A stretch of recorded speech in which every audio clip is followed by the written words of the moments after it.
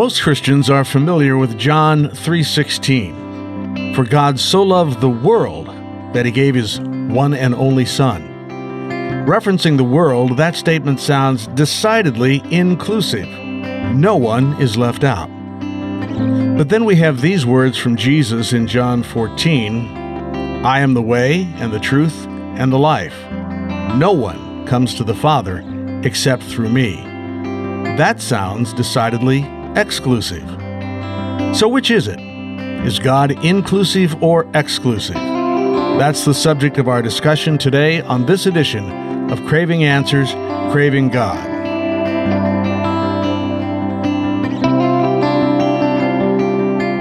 I'm Chuck Rathert with Aaron Miller. Aaron is the pastor at St. James Lutheran Church in Glen Carbon, Illinois. Aaron, if God so loved the world, isn't that the very definition of inclusion? Yeah, this is one of the remarkable things about Christianity is that unlike a lot of the other religions of the world, many of which are based on ethnic identity, are very extremely rooted in cultural heritage. A lot of the modern religions of the world, the worship of money or power, those are very exclusive as well. I mean, you can't.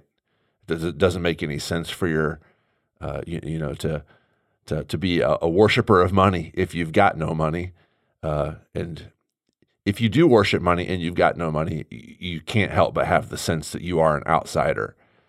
Christianity, though, is for everybody.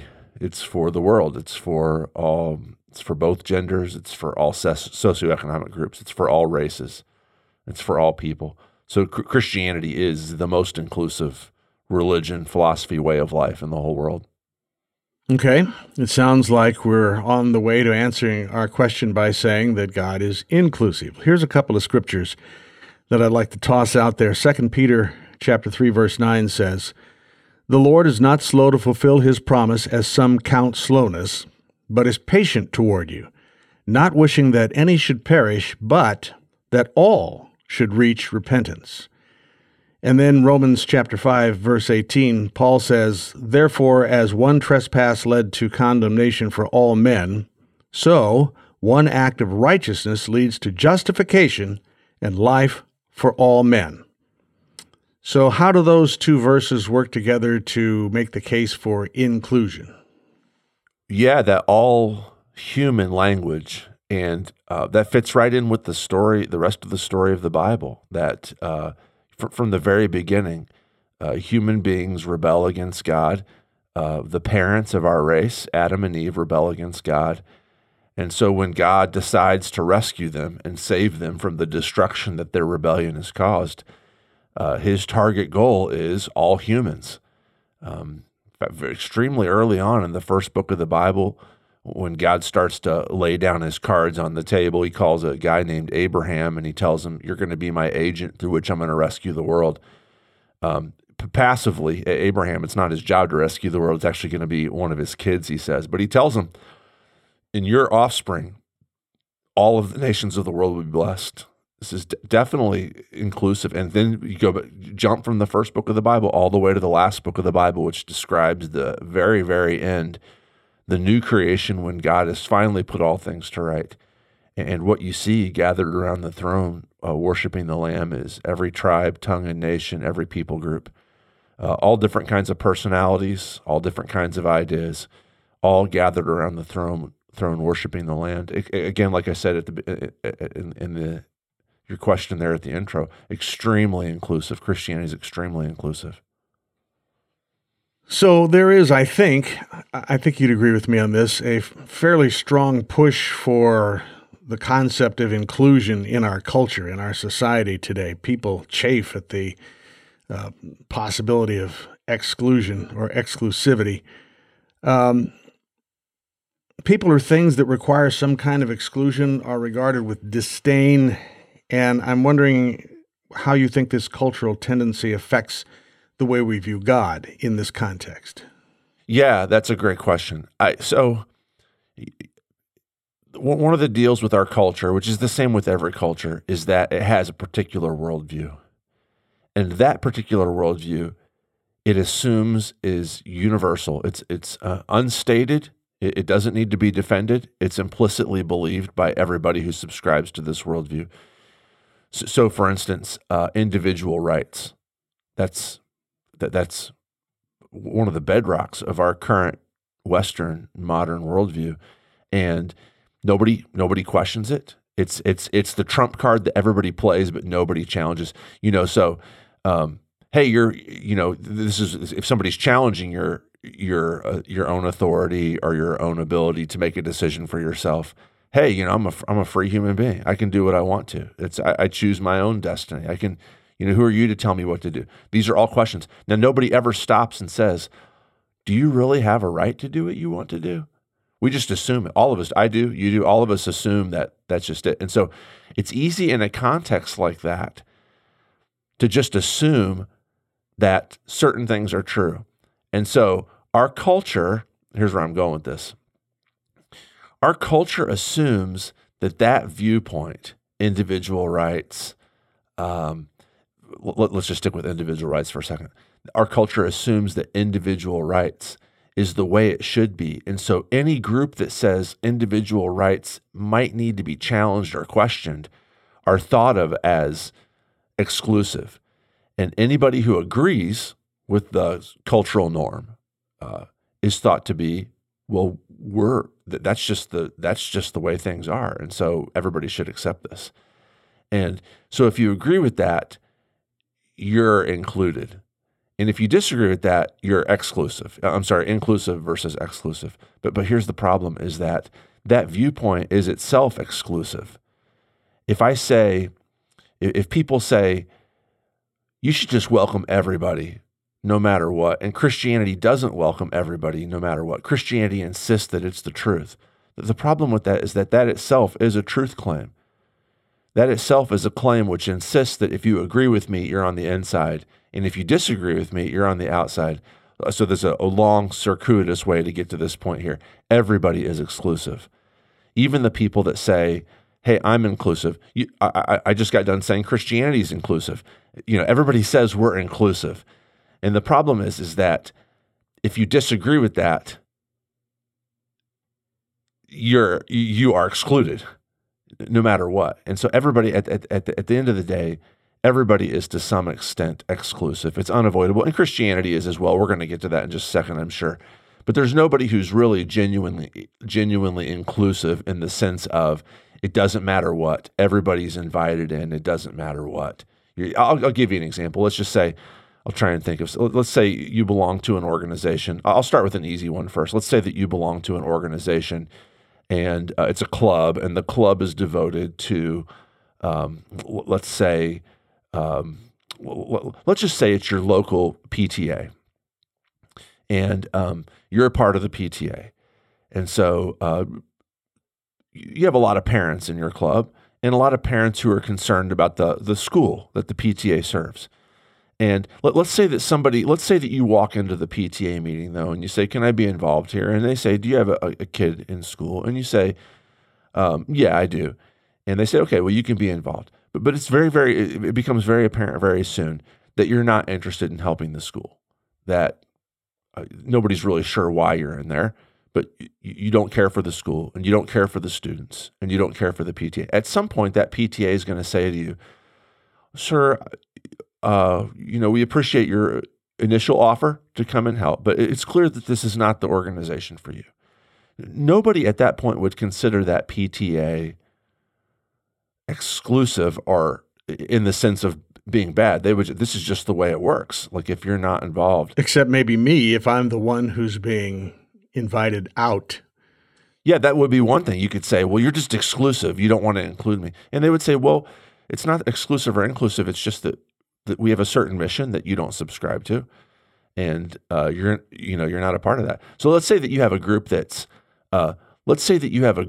dedicated to the protection of unborn children, and somebody comes in and they want to be a part of your group, but it becomes very clear early on that they're not interested in protecting unborn children. In fact, they're very, very pro-choice. They're very, very pro-abortion. It would not be exclusive to invite them to leave, however gracious you might be. And the converse is true. If there was, if you were on the board of the local Planned Parenthood and it became very, very clear that you were actually very, very pro-life, you wouldn't think it would be ridiculous for the local Planned Parenthood to, even if they were kind, gentle people, to invite you to step down off the board because you just didn't match up with their ideals. That's exclusivity, and everybody is exclusive in that sense in one way or another. So here's, I think, where maybe the rubber meets the road. We're talking, I think, about boundaries. Stop me if I'm going in the wrong direction here. We're talking about boundaries. So we know that Jesus died for the sins of the whole world. He didn't die just for the sins of the Jewish people or male people or rich people. He died for the sins of the whole world. It couldn't be more inclusive. Right. But still, there are boundaries. And everybody understands boundaries. Yes. If you have an organization, if a group of people gathers together for a certain purpose, they're going to define that purpose, and then there are going to be boundaries. And those who cross the boundaries and get outside the purpose of the organization, probably not a very good fit. So we have, I think, the challenging prospect here that there is exclusivity within inclusivity somehow. Yes. Which is where I start to need my Excedrin here. I get a headache from that. So what do I do with that? Yeah, well, I like the notion of boundaries. And one of the problems, to go back to the first part of the conversation, is that people who insist on human rights being the ultimate good, they don't realize that is itself a boundary. That was the point I was trying to make earlier, probably hemming and hawing too much for it to be very clear. But that if you just assume that human rights is universally accepted and everybody believes it, and you think so uncritically, you won't recognize that is itself a boundary. And the charge of being exclusive, it very easily comes to your lips when somebody disagrees with you. And then if you point out, what good, and not even Christian, but good philosophically thinking people should point out is that, that's a boundary too. You're actually being exclusive. In other words, to kind of sum up what you just said, which I think might help with the confusion, is that every group is both inclusive and exclusive. Every group has boundaries, and the boundaries define who's in, inclusive, and who's out, exclusive. It's the way it works with my family. There's 5 people in my family. It's very inclusive to those 5 people. They can't get out of it. It's who they are. It's their identity. But it's exclusive to people who aren't in my family. If I don't have a kid in the school, or if I hate the local school district, or if I hate the students of the local school district, I am excluded from the PTA. If I love the local school district and I have a student there and I long to serve my school and my teachers and my student body, I'm in. That's inclusive. And every group is like that. Christianity is no different. Now, the question is, how large is the scope of the inclusivity? And for Christianity, like I said at the beginning, it is the largest of any group in the entire world. Religion, philosophical group, club, association, whatever. Christianity is the largest because it is for everybody. Now, what are the boundaries, though? What's the exclusivity? We can talk about that whenever you want. It does have, like all groups, it does have boundaries. But as far as the scope, the goal, it is the largest of any. Its inclusivity goal is larger than any other group in the world. We could talk about business organizations, civic organizations. I'm going to take this into the area of denominational Christianity. Different denominations, and they agree on many things, but they disagree on some things, on some frequently minor type points, if there is such a thing as a minor point in doctrinal Christianity. And so they will say, well, here's how we do it in our church. Here's how we do it in our denomination. Right. You're welcome to join our congregation. You're welcome to be a part of our denomination. Here's how we do it here. I think it happens. As a matter of fact, I know it happens. From time to time, there are people who will come specifically for the purpose to get inside the organization and then try to change it so it looks more like they think it should look. Right. Which invariably leads to some kind of conflict. And when they cross that boundary and they say, well, I don't want to do it the way you say you do it, I want you to do it the way I think you should do it, then that person is usually invited out. And then they point their long, bony finger at you and say, you're exclusive. They play the exclusive card, which, as I pointed out in our culture, is quite the shot these days. That's a serious charge. How do you handle that moment? Have you had a moment like that? I'm trying to think I've had conversations with people. I can't think of a time when somebody in my church said, I'm here to turn this church into X denomination, or I'm here to change this theological belief or this practice. But I have had lots of conversations with people who say Christian church is exclusive, or your denomination is too exclusive, or whatever. And I think that my primary go-to move is to say, well, on the basis of what? Like, how are we excluding you? On what basis are we excluding you? And usually the answer will be like, well, I think you insist that you've got to you insist that you've got to believe in Jesus, I'm just making something up now. You insist that you have to believe in Jesus in order to be a member of your group, and that's exclusive. And I would say, so you don't believe in Jesus then, right? I mean, they might, this is a long conversation, but they might say something like, well, I think he's important and he's wise and whatever, good teacher, whatever, but not like you do.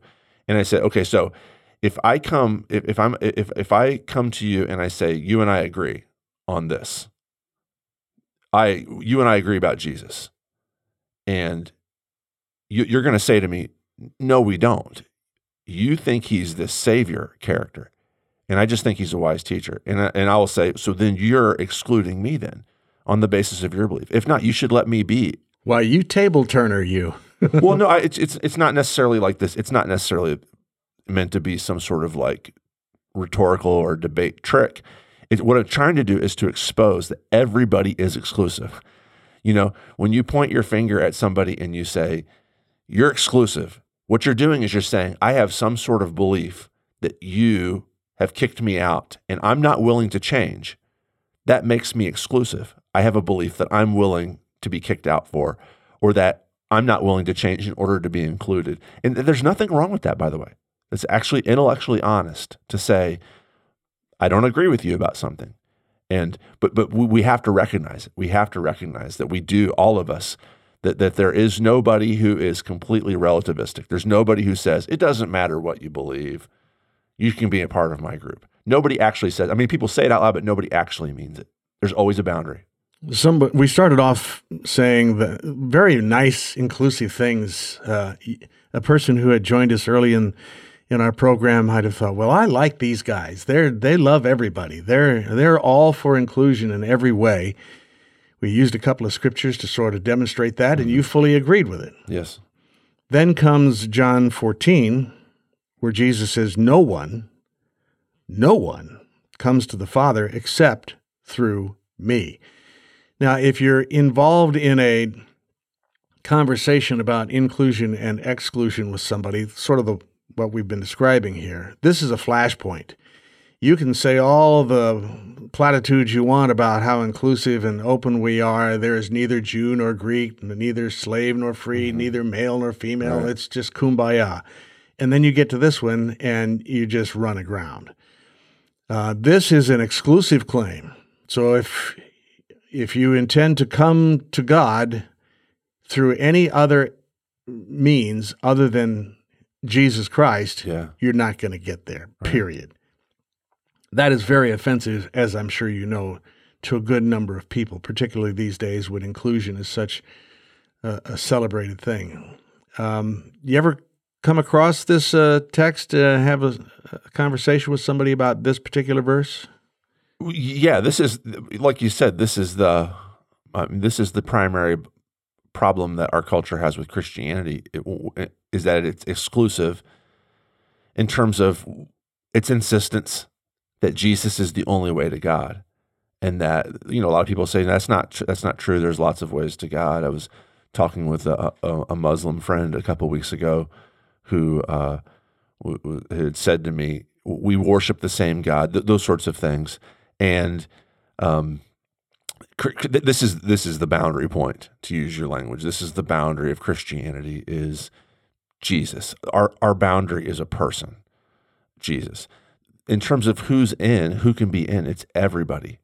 And you don't have to be a certain race to be in. You don't have to be a certain political party to be in. You don't have to be lots of people with different personality types. Lots of people within the Christian church who struggle with different levels of brokenness. I personally know people in the church who are alcoholics and are freely welcomed into the church. And they're struggling with that, but the church doesn't exclude alcoholics. I know people who've cheated on their spouse, freely welcomed into the church. I know people who struggle with all different kinds of sexual brokenness, stuff that they're struggling with. All of them welcome to the church. I know people who've been addicted to gambling, people who've gotten fired because they stole, people who mistreat their children, and everybody in the Christian church has these points where, in any other venue in the world, they'd be excluded. There's something that would prohibit them from being a part of a club, whether it's an official club, like the PTA, or whether it's just the Good Citizen Club that it's not official, but everybody kind of knows this is one of the good people. And so the Christian church is wildly inclusive. The only boundary, it has less boundaries than any other group, is that you have to believe in Jesus. That's the only boundary. You have to believe that Jesus is the God-man who died for our sins and rose from the dead. And inside of that, it's just massively large. However, nobody wants to have somebody in charge of them because, like I said, the cultural milieu is personal freedom. And believing in Jesus challenges that. It challenges that. Even if Jesus is beautiful and wonderful and welcomes all to him, the notion that I have to believe in something outside of myself that I don't like, or that's not me, Jesus, is difficult for people. So maybe there's a way to soften this blow. We started out being inclusive. Now we've moved in the direction of exclusion here by saying there's only one way to God, and that's through his son, Jesus Christ. That is an exclusive claim, and there's no compromising it. It's a hard blow. But maybe we can soften it up. People do say, as you pointed out, I believe in one God, but there are many paths to that God. As a matter of fact, I believe that God is the author of those many paths. Mm-hmm. So if your path is through Muhammad and to Allah, that's just a different path, same God. We say things like that, and it affords us the opportunity to nod and retain our fraternity. And continue to coexist, just like the bumper sticker, coexist. But the words of Jesus don't seem to allow for that. I'm going to quote a couple of scriptures here in a little bit, but I want to get your reaction to this. Jesus seems to take a hard line on this. He's not interested in softening the blow or weakening the concept. He goes the opposite direction. Am I right? Yeah. So first of all, let me just point out that the belief that there are many pathways to God is itself a religious belief, and so by definition is exclusive. If I disagree with you, I'm excluded from that. I know it smells like it's softer and more welcoming, but it is itself exclusive. That's the first thing. And so it needs to be recognized that doesn't actually make it more inclusive. It is itself a religious belief. Second thing, though, is it really comes down to whether it's true or not. Is it true?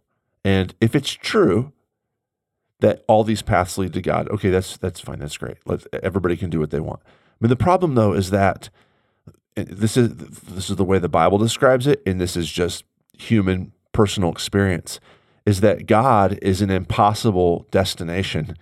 You can say there's like 5 paths to God or an infinite number of paths to God, and he's built all those paths.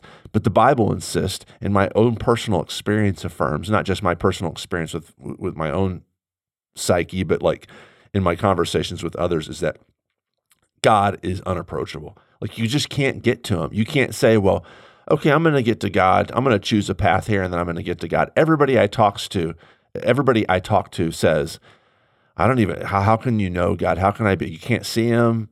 You can't, you can't hear him audibly. How can I be sure? I mean, I walk into a church, or I look at the Grand Canyon, or I hold my grandbabies in my arms and I think, oh, God just feels near to me. But how can I be sure? Nobody actually, so the Bible describes it less as paths up the mountain to God, which can be accessed, and more like from the Princess Bride, more like the cliffs of insanity. You just can't make it. There's no way to get up. There's no paths.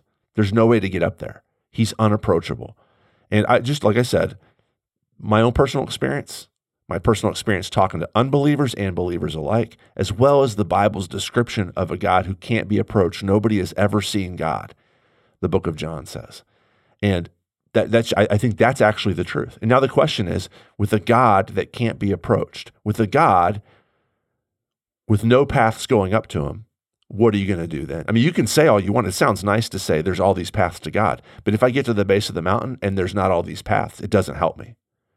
And the Bible insists that there's no way up the cliffs of insanity unless you get carried up there. And that's why Jesus doesn't say, so let me say it this way. In that illustration that you gave about the multiple paths to God, that's actually the way all religions outside of Christianity and all philosophies describe it, is that there are paths to God, and our philosophy, our religion, can show you how to get up those paths. Christianity says there are no paths. God's unapproachable. Somebody's going to have to carry you up the cliffs of insanity. And that's why Jesus doesn't say, I'll show you the way. He says, I am the way. And that's what makes it so exclusive. That's really an important point. Very, very important. That's why it's so exclusive, is because what we want, we're cool. Like if Muhammad can show us the way, or if Warren Buffett can show us the way, or if Dr. Ruth can show us, whatever it is your God that you worship can show you the way to happiness. Okay, I can do it on my own. But Jesus doesn't show us the way. Jesus is the way. And to insist that really the only way to get up there is not, but you can't do it your own. There's no self-help manual. There's no books written by gurus to tell you how to do this. You got to trust in Jesus. That's very, very exclusive, but it's for everybody. It's for the poor. It's for the rich. It's for the black. It's for the white. It's for the horrible, sinful people. It's for the good, moral people. It's for everybody. So here are a couple of scriptures from the New Testament that I think demonstrate the hard line that Jesus himself takes on exclusion. From Matthew 10, verse 28, Jesus says, "Do not fear those who kill the body, but cannot kill the soul. Rather, fear him who can destroy both soul and body in hell." In hell. Now, it doesn't take a genius to figure out that hell is the place where the excluded people wind up. And then from Revelation 20, verse 15, John writes, "If anyone's name was not found written in the book of life, he was thrown into the lake of fire," or I guess hell.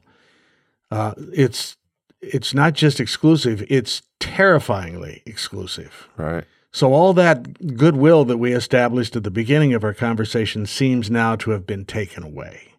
How do you react to that? Well, yeah. So with the Revelation passage, actually there's a passage which refers to this book of life a few chapters prior to the one you quoted, where it calls it the Lamb's book of life. Again, the source of Christian exclusivity is the Lamb, which, in biblical parlance is Jesus, the Lamb that was slain for the sins of the world. Is that exclusive? Yes, of course it's exclusive to say that Jesus is the only way to avoid the fire. Look, if I'm in a burning building and I'm in a room and the building's on fire, it's on fire around me, the room is filled with smoke, I crumple to the floor because it's the only place that I can breathe. I'm disoriented. I can't see where I'm going. I don't know how to get out. And somebody comes and picks me up and says, "I know the way out. I can get you out of here." And if I say, "Well, yeah, that's too exclusive for me. There's got to be other paths to get out of here." Certainly, that's the case. And I push this guy aside and don't let him save me. It's kind of on me. Like, are we willing to die for inclusivity? It's definitely on you. Are we willing to be destroyed for inclusivity? I think that we'll find in the end that hell is the most inclusive of all places as well. Hell welcomes whoever wants to go there.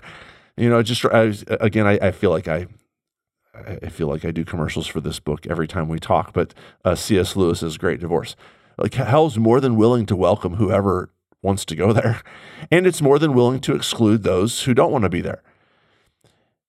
Jesus comes to rescue us. We're less like shoppers at Walmart deciding which brand of socks we want to get, the cheaper socks or the more durable, expensive socks, and deciding which one fits with our pocketbook and making sort of like rational choices. We're less like people standing before the pantry deciding whether we're going to eat, Lucky Charms or Fruit Loops for breakfast. And we're more like people crumpled up on the floor, disoriented, not really knowing where to go. And when the one person who built the house knows how to save us from the fire, knows how to put the fire out and rescue the building in the end, comes into the room and picks us up and says, I can take care of this. It would be foolish to pass up that opportunity just because we'd prefer to do it on our own, or we don't like the jib of the guy who walked into the room to do this. That would just be foolishness. The question is not, do you like Jesus? The question is not, I think it's offensive that he's the only way and he would say things like that. That's not the question. The question is like, how am I going to get out of this fire? And so when you read texts like that in Revelation, I think it's best to read them less as, I'm going to end up wanting to qualify this when I'm done saying it, so forgive me. It's best to read them less as warnings of impending future eternal punishment, and more as promises of rescuing from that punishment if we'll just trust the one who knows how to get us out of it. So we've sort of made the case for God as inclusive, and then we made the case for God as exclusive. The people who love inclusion were very happy when we started. They're maybe not so happy now. Do you celebrate the exclusive nature of Christianity, God? Yeah, I mean, you got to, right? I mean, it's again, there's no such thing as inclusive people versus exclusive people. We're all inclusive and we're all exclusive. We all have people on the inside of our groups, and we all have boundaries that keep outsiders out. And there's nothing wrong with that. In fact, it's unavoidable. You can't be completely inclusive, else life is meaningless. Else there's no difference between me, who doesn't play tennis, and the tennis player who does play tennis, which just doesn't make any sense.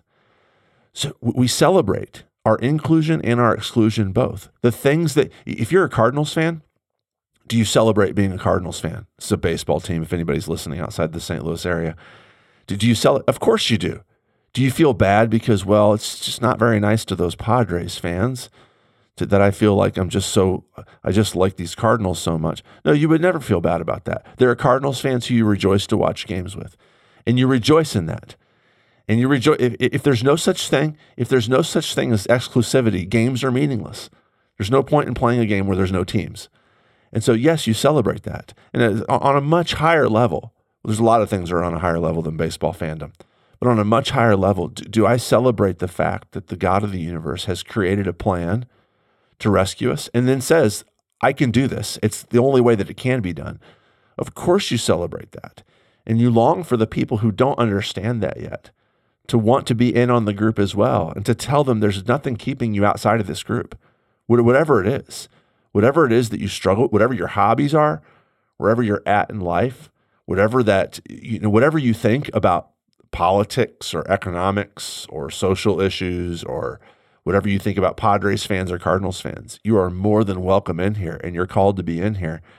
We got to celebrate both of those, the inclusivity and the exclusivity of Jesus. So let me try to sum this up quickly as to what I think I've heard you saying here, and that is that as Christians, as people who identify as Christians, we are part of a decidedly exclusive group. Mm-hmm. No one comes to the Father except through Jesus. And if someone holds a different perspective, then they cannot be part of this group. While at the same time, while proclaiming that truth, there is nobody to whom I can say, you are not worthy to hear my message. I'm not interested in sharing the message that I have with you because you're rich or you're poor or you're white or you're black or you're male or you're female. I am obligated to be inclusive with the truth that I have with everybody. Yeah. Is that what you're saying? Yeah. This is a good way to, this is a good point to make too, Chuck, that you kind of led me into here. And one of the problems with this is that Christians have frequently said Christianity is exclusive. Jesus is the way, the truth, and life. That's true. But that this group is, but in order to get there, in order to get into our group, you have to look like us. You need to act a certain way, look a certain way. That's definitely an exclusivity that the Bible condemns. The only way to get in is Jesus. And anybody who struggles with any kind of sin can get in. Anybody who looks any kind of way, anybody who's got any kind of amount of money can get in. And so once you get in, that of course is the inclusivity. But the church has done a bad job of welcoming people, and I'm talking about like individual churches now, has done a bad job of welcoming people that look differently than it or act differently or have different worldviews. And what the church should be doing is insisting on this inclusivity, that there is no Jew nor Greek, there's no male nor female, there's no slave nor free inside of Jesus, and making the focus of the exclusivity not on how do we look or how do we behave or even what do we believe, that all can be dealt with later inside the group. The focus should be on Jesus of Nazareth. There's no way to get into the sheepfold except through his door. That's the exclusive nature. That's really good and should be celebrated. So, dear listener, we leave you with the challenge of understanding the inclusivity and exclusivity of God in the proper context as those two things fit together. And if that proves to be a challenge for you, then God bless you and stay on the course. Thanks for listening to Craving Answers, Craving God with Aaron Miller. He's the pastor at St. James Lutheran Church in Glen Carbon, Illinois. Now, if you enjoy these conversations, please tell your friends about us and be sure to click the like button on our episode page. For Aaron Miller, I'm Chuck Rathert. Thanks for listening to Craving Answers, Craving God.